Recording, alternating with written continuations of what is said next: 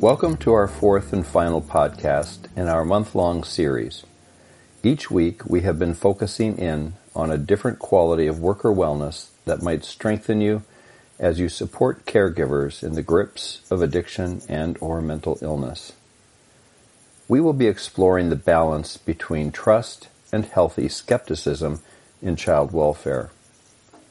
It is widely known that when someone is taken over by an addiction, keeping the flow of that drug becomes a primary life goal.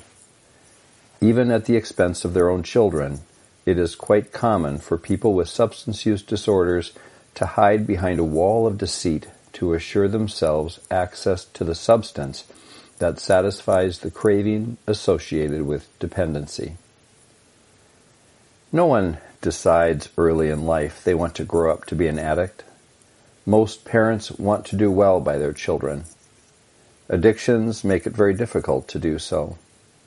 Child welfare workers are challenged to see through the influence of the drug and into the heart of the parent.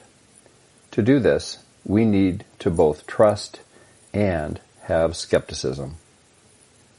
Today's podcast and mindfulness meditation will support your capacity to distrust the insidious and destructive power of addictions while trusting in the caregiver's desire to be a loving parent. As we begin, settle yourself into a comfortable position. If you are driving, please be mindful of the road and your safety as well as the safety of others. Wherever you are, begin by taking in a deep breath. You can either close your eyes or soften your gaze to support becoming grounded and centered simply by attending to your breath. As you inhale, follow your breath in and down toward your diaphragm. Hold on to your breath for a few seconds and exhale. With each breath, settle further into this present moment. As thoughts and sensations and emotions arise, acknowledge them, release them, and simply gradually return to the awareness of being here, now. Notice that your mind and body naturally settle into a peaceful state as you let go of control, trusting that you are held by a gentle, unseen force of gravity, and that in this moment you are safe and you are loved. Allow the source of life and love to simply hold you and contain all your thoughts and emotions, satisfying every need you have in this moment. As you breathe in, recognize that we are wired to trust, and our ability to trust is a critical thread in the social fabric in which we are all woven. It is also true that our survival depends on knowing when to trust and when not to. Our most basic everyday decisions rely on trust. While on the road, you trust other drivers will stop at red lights. When you make a purchase, you trust the store clerk is not going to steal your credit card number. On the other hand, if a stranger offers you a ride home, you will hesitate to jump in the car. We would not automatically trust someone to do brain surgery if they have not been to medical school. And when I board a plane, I often glance at the pilot to see if they appear competent to fly the plane safely. But can I always trust in my own instinct? Well, not really. Our understanding of reality is influenced significantly by past experience and social convention. Here's a little story from history. In the late 1500s, everyone trusted Aristotle's claim that heavy objects fall to the ground faster than lighter ones. That is, everyone except Galileo. To test Aristotle's claim, Galileo dropped 2 balls of differing weight from the Leaning Tower of Pisa. And guess what? They both hit the ground at the same time. For challenging Aristotle's authority, Galileo was fired from his job. But for his place in history, he showed us that testing human claims should be the mediator of all truth. A healthy skepticism supports finding a path to what is true. We walk that path by asking questions with an open mind and heart, by critically reflecting on the information in front of us.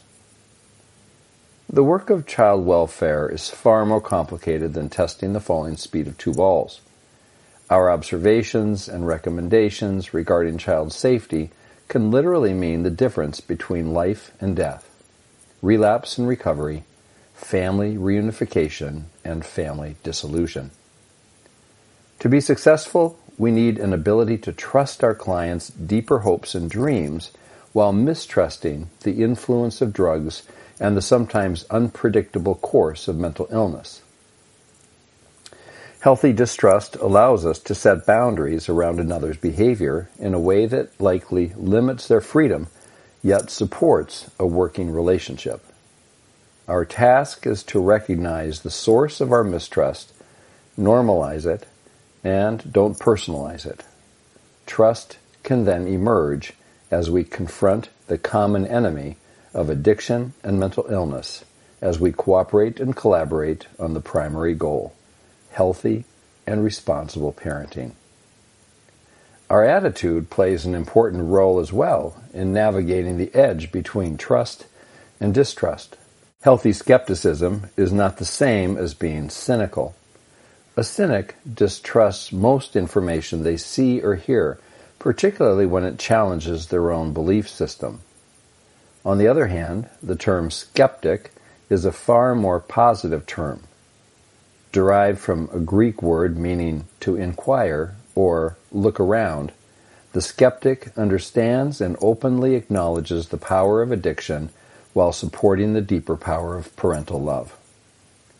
In our skepticism, we ask open and non-judgmental questions, which leads to greater understanding of what is going on. We collaboratively discover creative solutions, and we are able to move past unhelpful typecasting.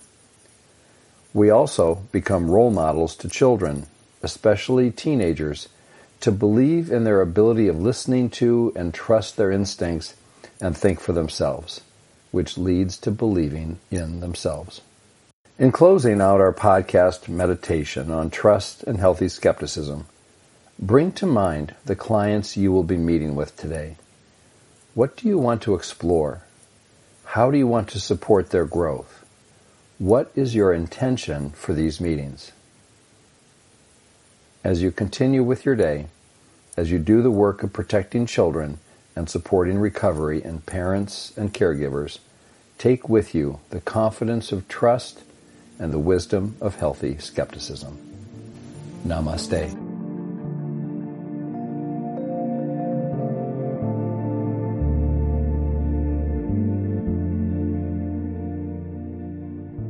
This podcast was supported in part by a grant from the Minnesota Department of Human Services, Children and Family Services Division.